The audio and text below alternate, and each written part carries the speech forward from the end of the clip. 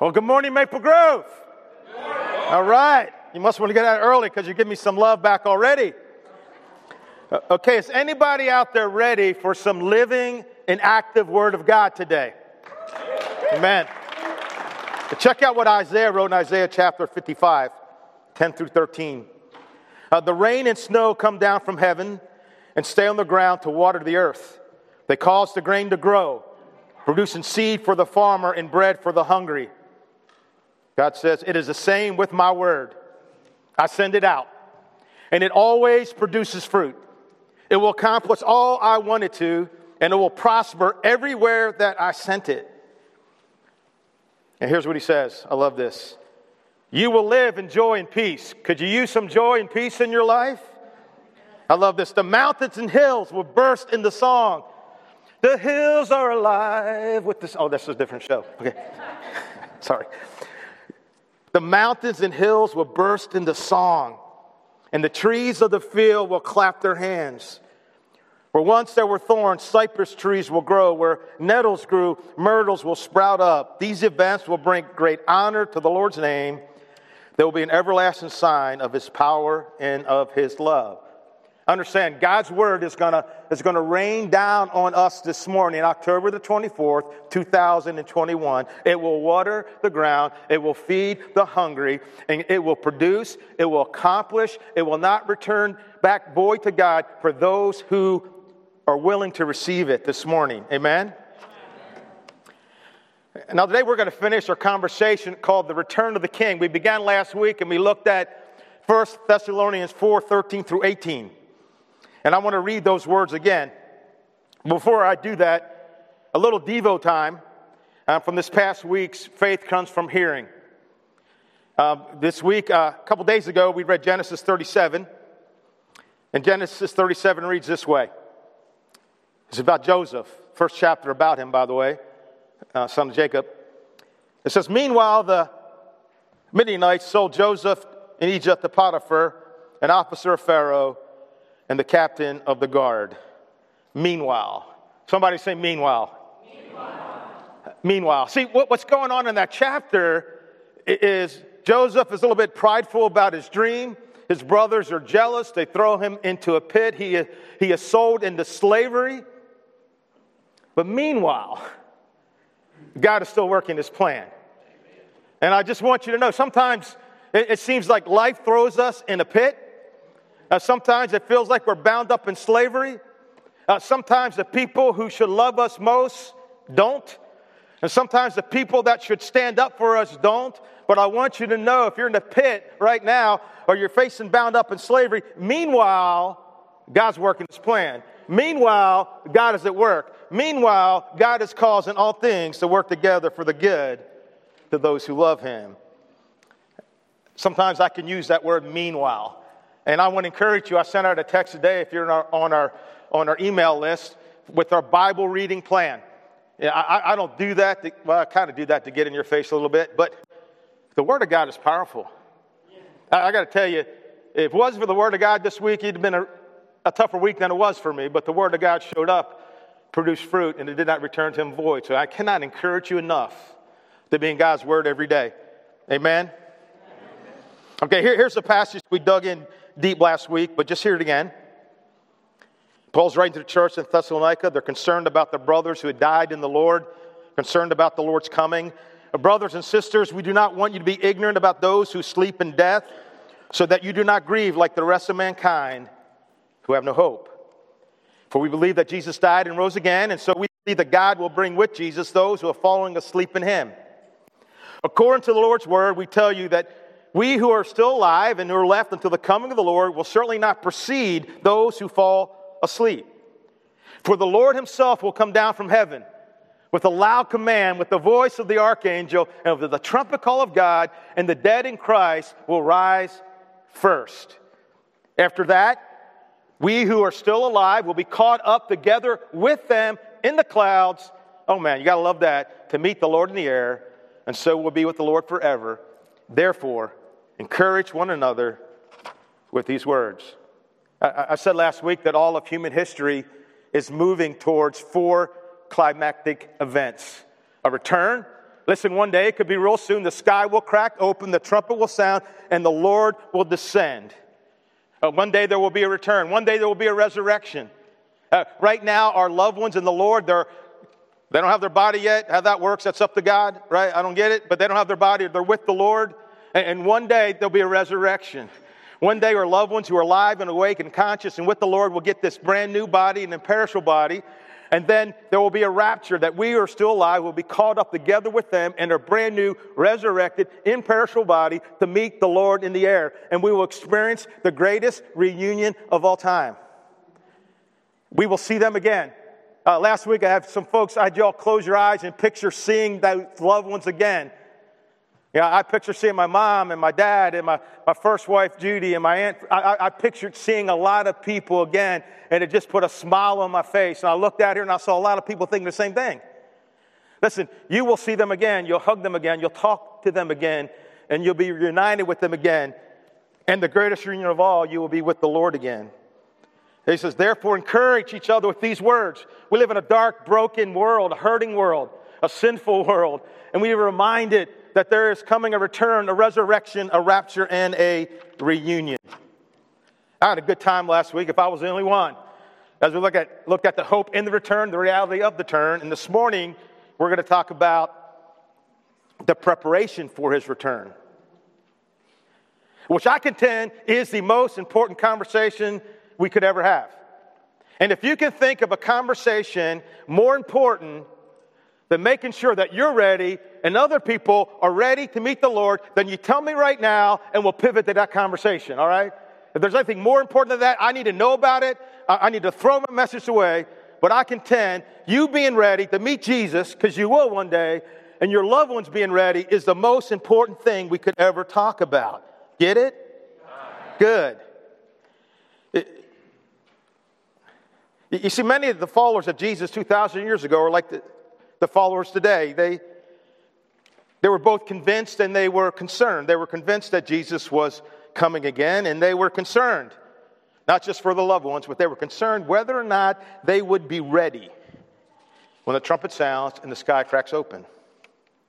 Question: are you convinced that one day, and it could be in your lifetime, that Jesus will return? And are you ready? Come on. I love it. That's how you give a pastor love right there. Are you ready? Turn to the person to your right and left. If there's not one there, turn around backwards, whatever you need to do, and ask them, look at them and say, are you ready? Are you ready? I mean, if the trumpet were to sound at 3:33, I like threes, at 3:33 p.m. today, would you be ready? Or would you head out of here real quick and figure out what you need to do to get ready? Like, do you want to meet Jesus on your knees in praise and worship, or to meet Jesus on your knees in fear and trembling? Are you ready? Okay, my line is, do you want to be ready? Your line is, yeah, I want to be ready, all right? And again, if you guys do it well, we can move on. If not, we'll camp out here for a while, all right? Do you want to be ready? Yes, I'll be ready. Do you want to be ready? Yes, I'll be ready. Do you want to be ready? Yes, I'll be ready. Well, the good news, Paul tells us how to... Amen. I think they're ready over there. How to be prepared for the return. And being prepared for his return has nothing to do with knowing when, and everything to do with being ready. And we're going to walk through these verses, 1 Thessalonians 5, 1 through 11. And God longs to water our lives. He longs to produce in our lives and accomplish in our lives. I don't know. Maybe we all should lean in right now with open eyes, open ears, open hearts and minds. Because the words we're about to say, if what we believe is true, this is about where people will spend forever. Heavenly Father, we humbly come into your presence. There's no one like you. No one compares to you. And Father, I pray that right now that all of us will remove every distraction from our mind, every thought from our mind, and just simply want to answer the question, are we ready? Are we ready to meet our King? Are we ready to meet the returning Jesus? And God, I pray that for anyone who's not ready, that they will become extremely uncomfortable. And God, I pray that we'll become extremely uncomfortable about the loved ones that we know who are not ready.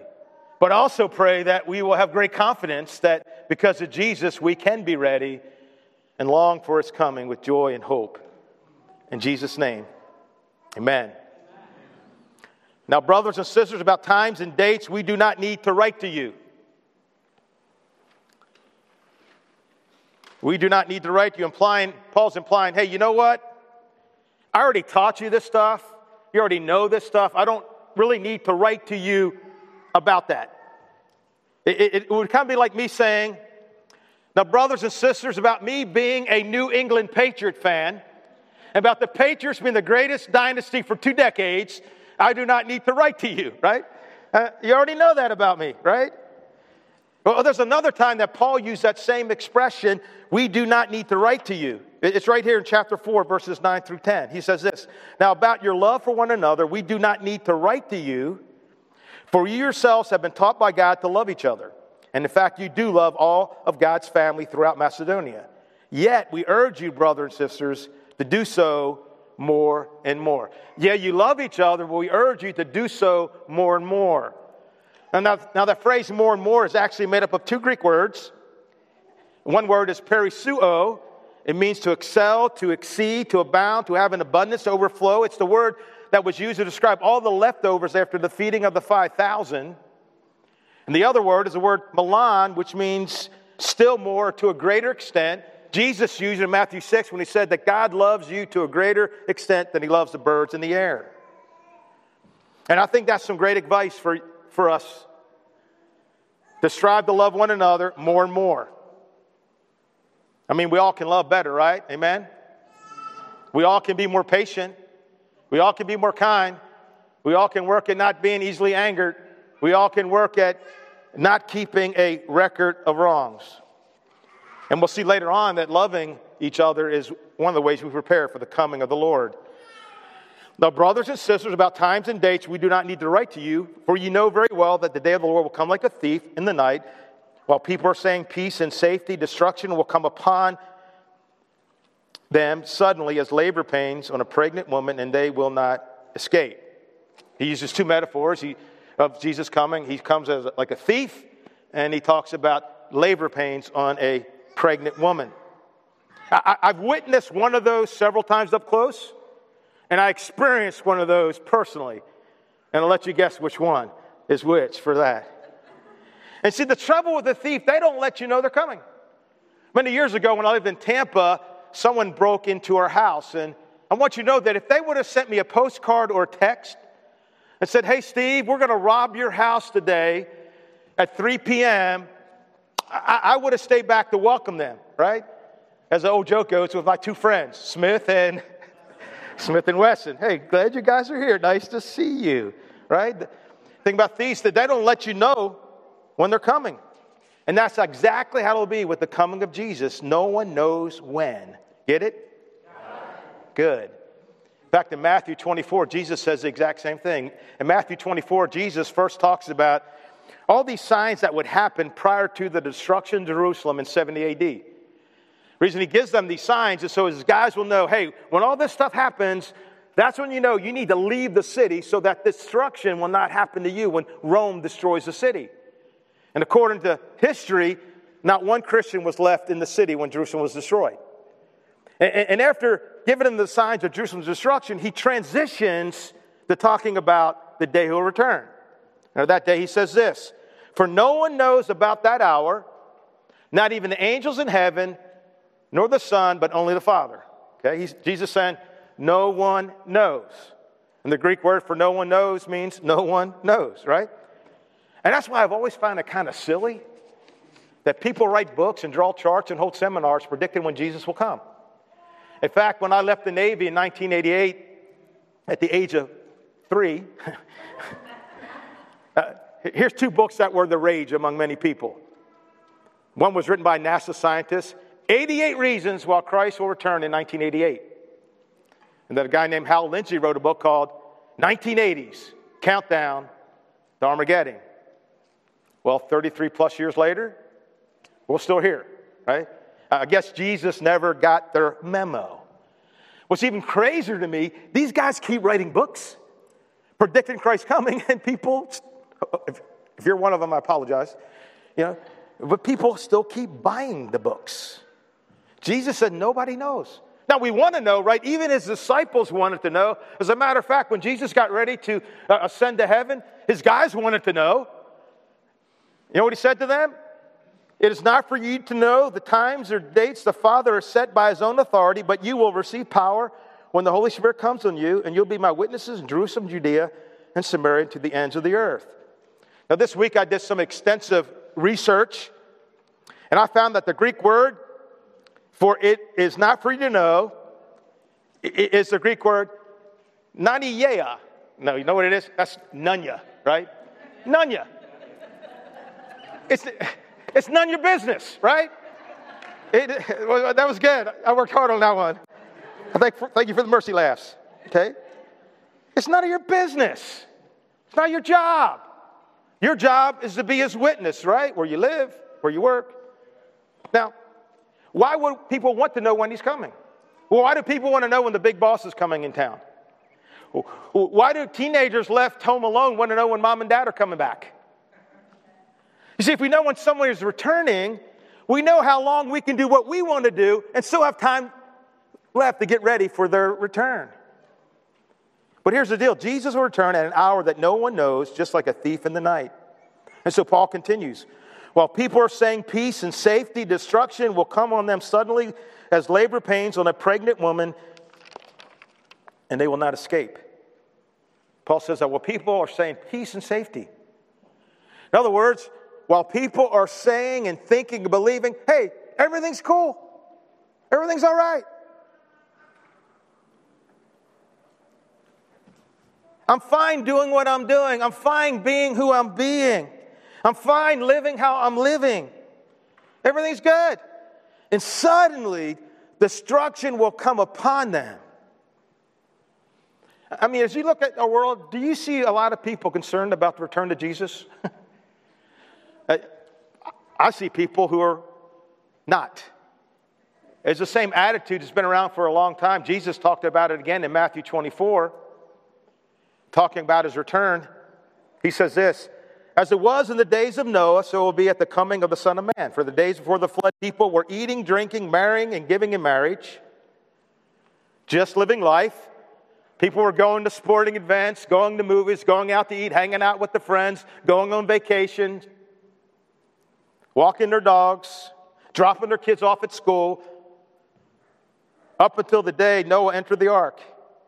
And they knew nothing about what would happen until the flood came and took them all away. This is how it will be at the coming of the Son of Man. When people are saying peace and safety, destruction will come upon them suddenly as labor pains on a pregnant woman, and they will not escape. And now Paul, by making these two comparisons, a thief and labor pains, he's saying that the second coming is going to be all of a sudden. Like suddenly in the middle of the night, the thief breaks in. Suddenly during the pregnancy, labor pains begin. And though there's an obvious similarity that it's sudden, there's also a difference. You see, Christ's coming will be sudden and unexpected like a thief, and it'll be sudden and unavoidable like labor pains. In the first case, like a thief, there's no warning. In the second case, like labor pains, and oh my goodness, praise Jesus for allowing women to have kids and not men. There'd be like 3 people in the world if it was up to us. It'd be like, that there? No way. No way. You ladies are amazing.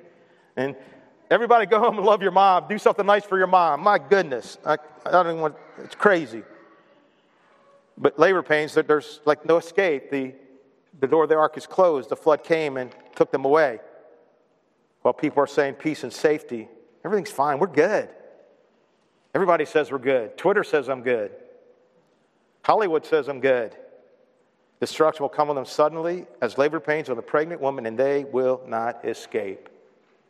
They won't escape what? They won't escape the wrath of God. Paul already in this letter talked about the wrath of God. He said this about the Thessalonians. He said they were waiting, 1 Thessalonians 1, 9 and 10, they were waiting for God's Son from heaven, whom he raised from the dead, Jesus, who rescues us from the coming wrath. I don't know about you, but I find those words, the coming wrath, unsettling and terrifying. Hebrews 10:31 says, it is a terrifying thing to fall into the hands of the living God. And seriously, I'm sorry to do this, but I want to press this weight, this terror on you more fully this morning. I want you to feel the weight of God's coming wrath. John in Revelation 6 reveals a horrifying picture of what the king's return will be like for many people. Revelation 6, 15 through 17. The Lamb, God's wrath is being poured out. There says, then the kings of the earth, the princes, the generals, the rich, the mighty. You see, no matter how powerful, no matter how wealthy, no matter how famous, no matter how well known, no matter how admired, and everyone else, both slave and free, hid in caves and among the rocks of the mountains. They call to the mountains and the rocks, fall on us and hide us from the face of him who sits on the throne and from the wrath of the Lamb.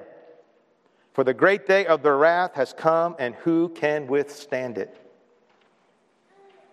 Picture that. Doesn't matter how rich you are. Doesn't matter how big your mansion is. Doesn't matter how many followers you have on Facebook, Instagram, on Twitter.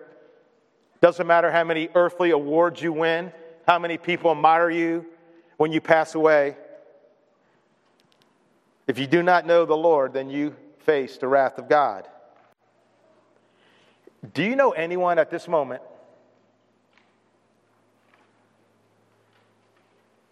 that this will be their reaction when Jesus returns? Hide us. Rocks fall on us.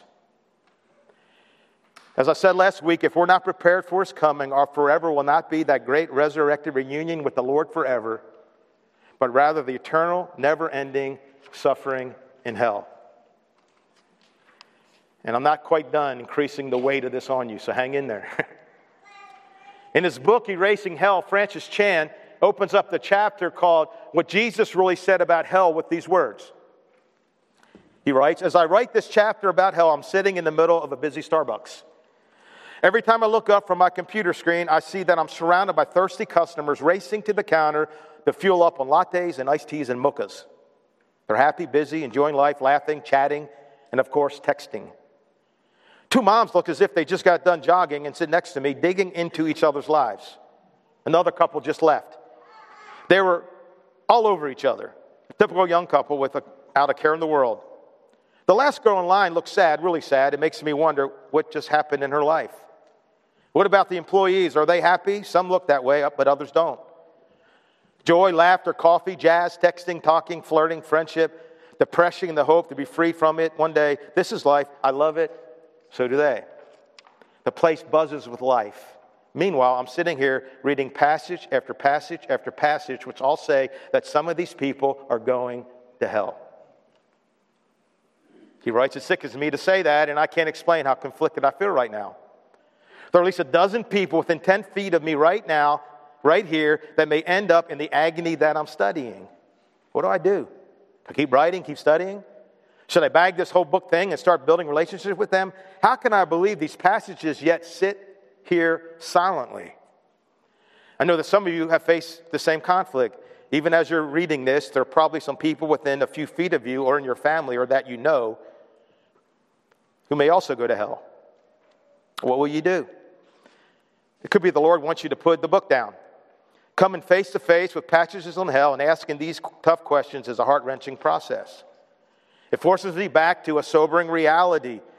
This is not just about doctrine, it's about destinies. This is not just about doctrine, it's about destinies.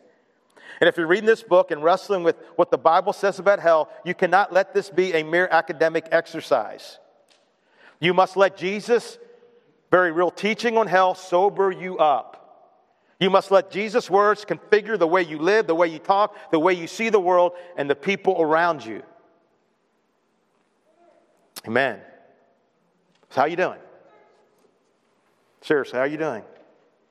Understand, this is the most important truth facing every single person that's breathing on this planet right now, whether they want to think about it or not, or whether you and I want to think about it or not. Get it? Good. If we're not prepared for his coming, our forever will not be that great resurrected union with the Lord, but rather the eternal, never-ending suffering of hell. Hell, a place that Jesus said is a place of fire and darkness. Jesus says is a place of never-ending weeping and gnashing of teeth. Again, preparing for the return of the King is not about knowing when, it's about being ready. And Paul continues, but you, brothers and sisters, are not in darkness. You're not like those who are saying peace and safety, yet are not ready, so that this day should surprise you like a thief. That key word is surprise. It's the Greek word katalambano. It means to overtake, to seize, to lay hold of, to take possession of, especially with hostile intent. It's used in Mark 9 to describe a demon who took hold of a boy, and it's used of the man who lay hold of the woman caught in adultery in John chapter 8. And so Paul says this day should not surprise us. It should not overtake us. It should not seize us. It should not lay hold of us like a thief, because we're not in darkness. We know he's coming and we're ready. Now, darkness is a common metaphor in Scripture to describe those who are lost, those who are unbelievers, those who oppose or deny the truth of God, those who still live their lives influenced by the evil one and the ways of this world. But you, brothers and sisters, are not in darkness, so that this day should surprise you like a thief. You are all children of the light and children of the day. We do not belong to the night or to the darkness. We do not belong to the night or to the darkness. And here's just a few verses that talk about the contrast between light and darkness. God, may we hear your word. This is the word of the Lord. This is a verdict. Light has come into the world, but people love darkness instead of light. Why? Because their deeds were evil. In Acts 26, 17, 18, Jesus is telling Paul, he's sending him on a mission to the Gentiles. I'm sending you to them to open their eyes and turn them from darkness to light, and from the power of Satan, darkness, to God, so that they may receive forgiveness of sins and a place among those who are sanctified through faith in me. Ephesians 5:8 says this, for you were once darkness, and now you are light in the Lord. Live as children of light. Colossians 1:3, for he rescued us from the dominion of darkness and brought us in the kingdom of the Son that he loves. Peter writes, but you are a chosen people, a royal priesthood, a holy nation, God's special possession, that you may declare the praises of him who called you out of darkness into his wonderful light. Amen. But you brothers are not in darkness, so this day should surprise you like a thief. You're all children of God, children of light, children of the day. We do not belong to night or darkness. So it shouldn't surprise us like a thief, because we know he's coming. And we know what it means to be ready. You take the thief metaphor. We're home, awake, lights on, with a shotgun in our hand, right? So, hey, thief, you come, but we're here. In other words, because of who we are, children of the light and children of the day, our behavior, the way we live, must be different than those who live in darkness, right? Peter wrote about the same thing. He's talking about the earth being destroyed. Since everything will be destroyed in this way, what kind of people ought you be? You ought to live holy and godly lives as you look forward to the day of the Lord and speed is coming. That they will bring about the destruction of the heavens by fire, and the elements will melt in the heat. But in keeping with this promise, 2 Peter 3:11 and 12, but in keeping with this promise, we are looking forward to a new heaven and a new earth, the home of righteousness. So then, let us not be like others who are asleep. And the word sleep here means unaware, to be unconcerned, to be unaffected, to be unaccepting of God's truth, to be lost. So then let us not be like others who are asleep, but let us be awake and self-controlled. So we be ready. For those who sleep, sleep at night, and those who get drunk at night. He says, let us be awake. Awake to what? Awake to what God's Word says about living the Christian life. Awake to what God's Word says about sin in our lives. Awake to our love for Jesus. Awake to the evil one and his schemes to pull us back into the darkness. Awake to what we say, think, and do. Awake to where we go and who we go with. Awake to what our real priorities are, not just what we say they are. Awake and alert. Like as you look back at the last week or two, are there any moments where if Jesus came back, you'd be like, oh man, I wish you picked a better time. I wish you picked a better time when I wasn't gossiping about that person. I wish you picked a better time when I wasn't losing my temper. I wish you picked a better time when I wasn't clicking on that website. That was a bad time for you to come back, Jesus, right? So being alert and ready is being ready at all times, right? Doesn't mean we're going to mess up. Not because we mess up, but we got to be ready, alert, and self-controlled. I love this verse about self-control. I think it explains it all. Proverbs 25:28. Like a city whose walls are broken through. Walls were important in ancient cities, right? Why? Because a city without walls means anybody can get in, right? Walls keep bad people out. And so a city without walls means that anybody can get in. And when you and I do not have self-control, that means anything can get into our lives to destroy our lives. Amen? You hear what I'm saying? Without self-control, anything can get in. You're like that city with walls broken down. And listen, self-control always begins where? In our minds. That's why Paul wrote in 1 Corinthians 10, verse 5, take captive every thought and make it obedient to Christ. Here's the truth. How you think determines how you feel, and how you feel determines how you act, right? There's not one act of sin you ever committed that was not first a thought, right? And that's why we got to take every thought captive. Sinful thoughts and even thoughts of the enemy that says you're worthless. You're not worthless. Jesus died for you. But since we belong to the day, let us be self-controlled, putting on faith and love as a breastplate and the hope of salvation as a helmet. He's talking about armor. He's comparing you and I being self-controlled and awake to a soldier suiting up for battle, right? Paul talked about that same imagery in Ephesians 6 and in Romans chapter 13. And so what keeps us in the light and protects our heart so we'll be ready? Putting on faith and love as a breastplate, right? Putting on our faith in the all-powerful, giant-slaying, mountain-moving, water-parting, star-breathing, life-giving, dead-rising, Satan-crushing, sin-defeating God. Amen? Putting our faith in Him and putting on our faith lived out. Living out the things we say we believe. Living out the way God calls us to live. How do we stay self-controlled and alert? By putting on faith and by putting on our love for God. Loving God with all our heart, soul, mind, and strength. Which means that there's nothing or no one we love more than God. That God is our first love. And it means putting on our love lived out for others. Loving each other more and more and more. To be alert and self-control, we put on faith, our faith in God, our faith lived out, our love for God, our love for others lived out. And what protects our mind when the enemy is trying to mess with us, right? The helmet of what? Helmet of salvation. Helmet of what? Okay, I thought I was alone for a second, all right? I know it's been a while, but helmet of salvation protects our mind, right? Protects our thoughts. The salvation that we already have in Christ Jesus. We are saved. We're delivered. We're redeemed.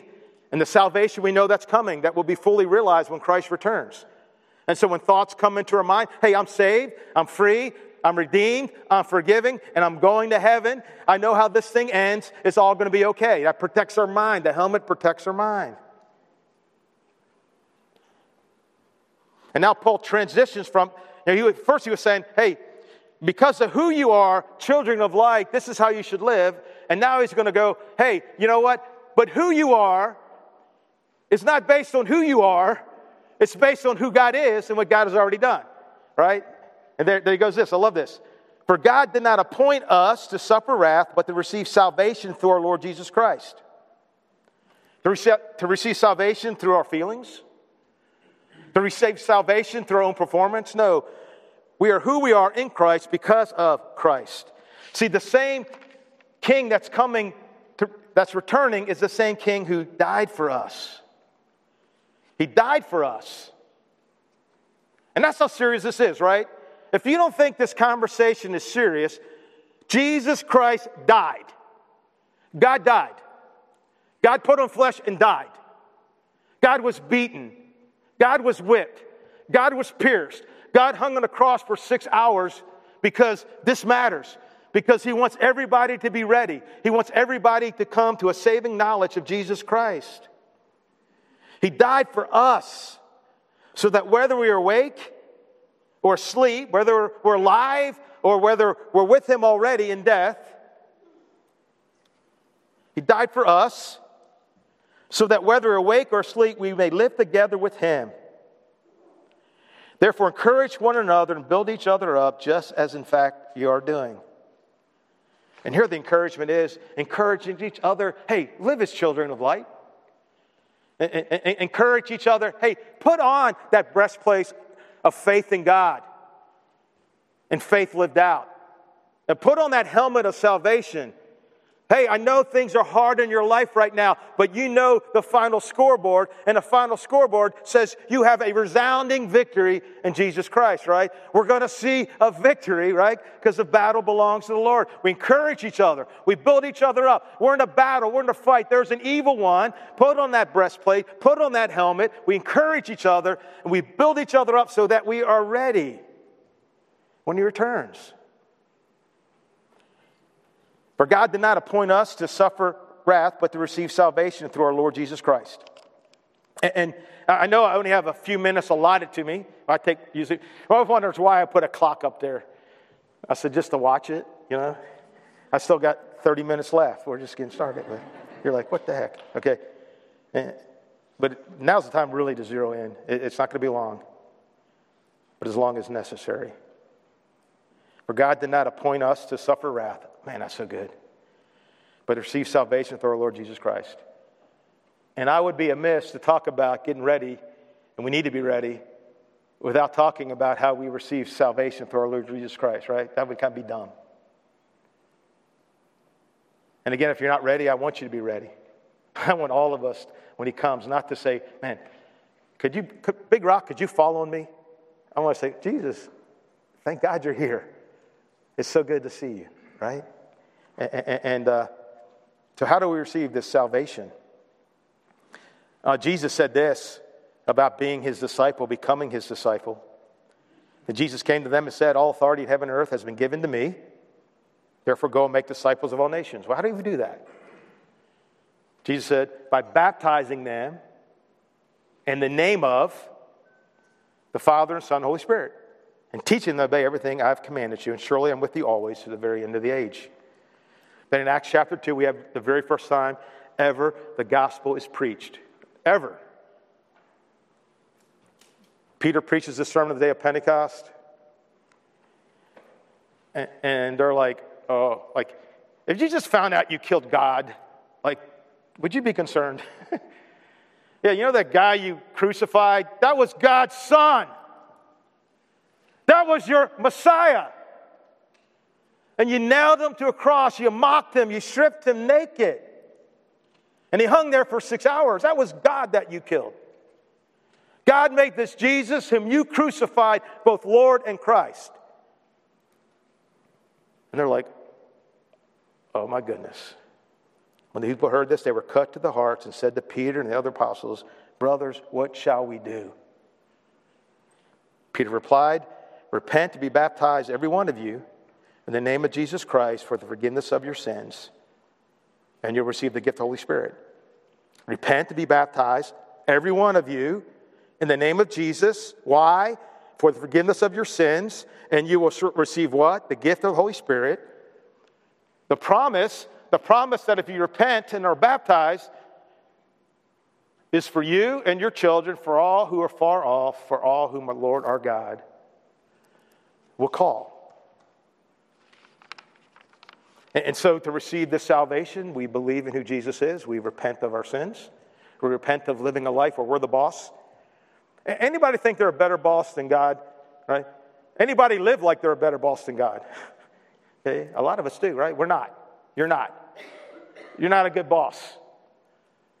You are a lousy boss for your life. You are a lousy authority for your own life. Amen? You just are. You really are. And repentance is not just saying, I'm sorry for my sins. It's God, I've been the boss of my life, and it's a stinking train wreck. I need you to be the boss of my life. I need you to be in charge. I don't want to be in charge anymore. There's freedom in that. And then we're baptized, buried in the waters of baptism, and rise to live a new life. And I want to share something I think is pretty cool. In Revelation 20, verse 6,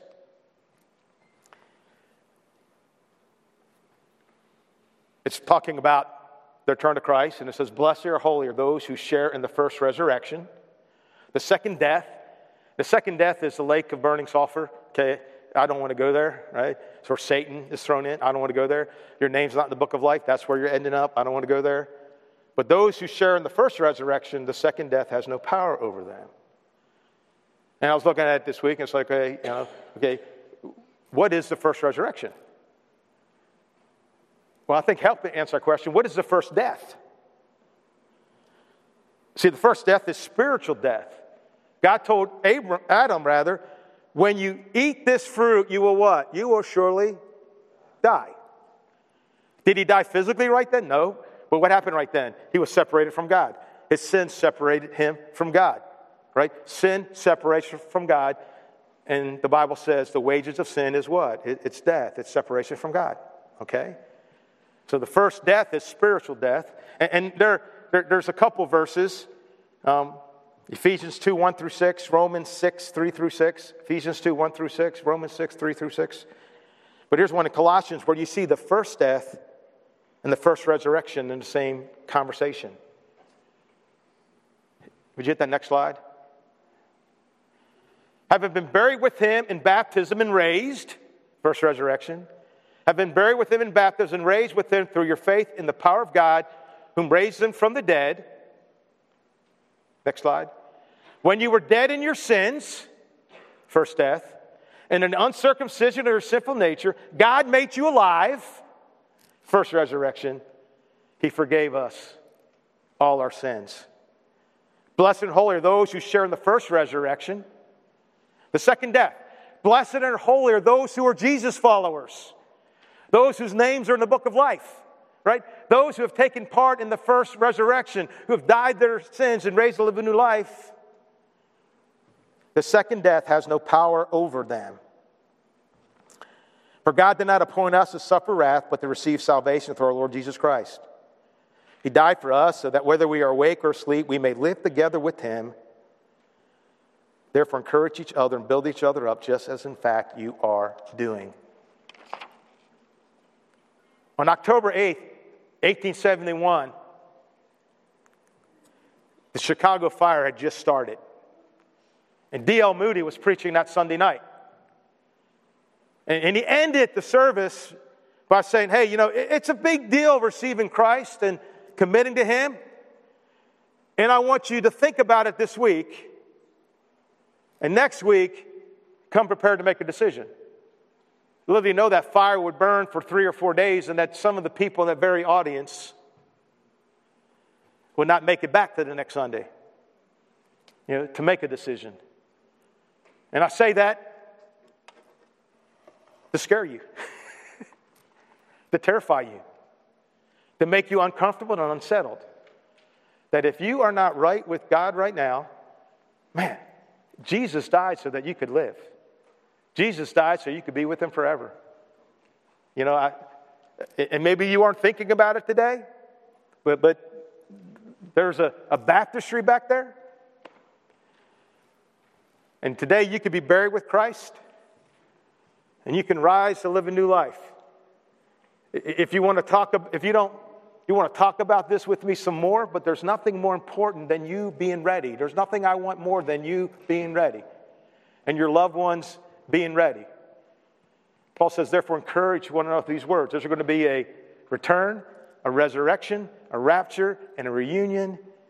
And we do not have to be surprised. But we can be ready. We can put on the breastplate of faith and love and hope as our helmet. Hope of salvation as our helmet. Would you stand with me? Heavenly Father, Holy Spirit, I need your help. We need your help.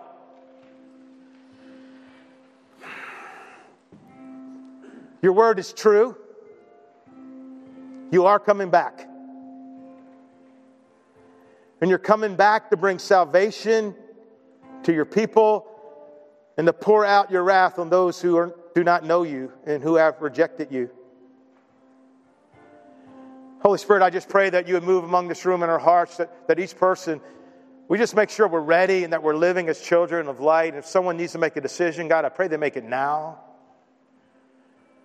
Lord, our salvation is not based on what we do. It's not based on what we don't do. It's based on who you are. And it's based on the depth of the love that you have for us. A love that sent Jesus to the cross.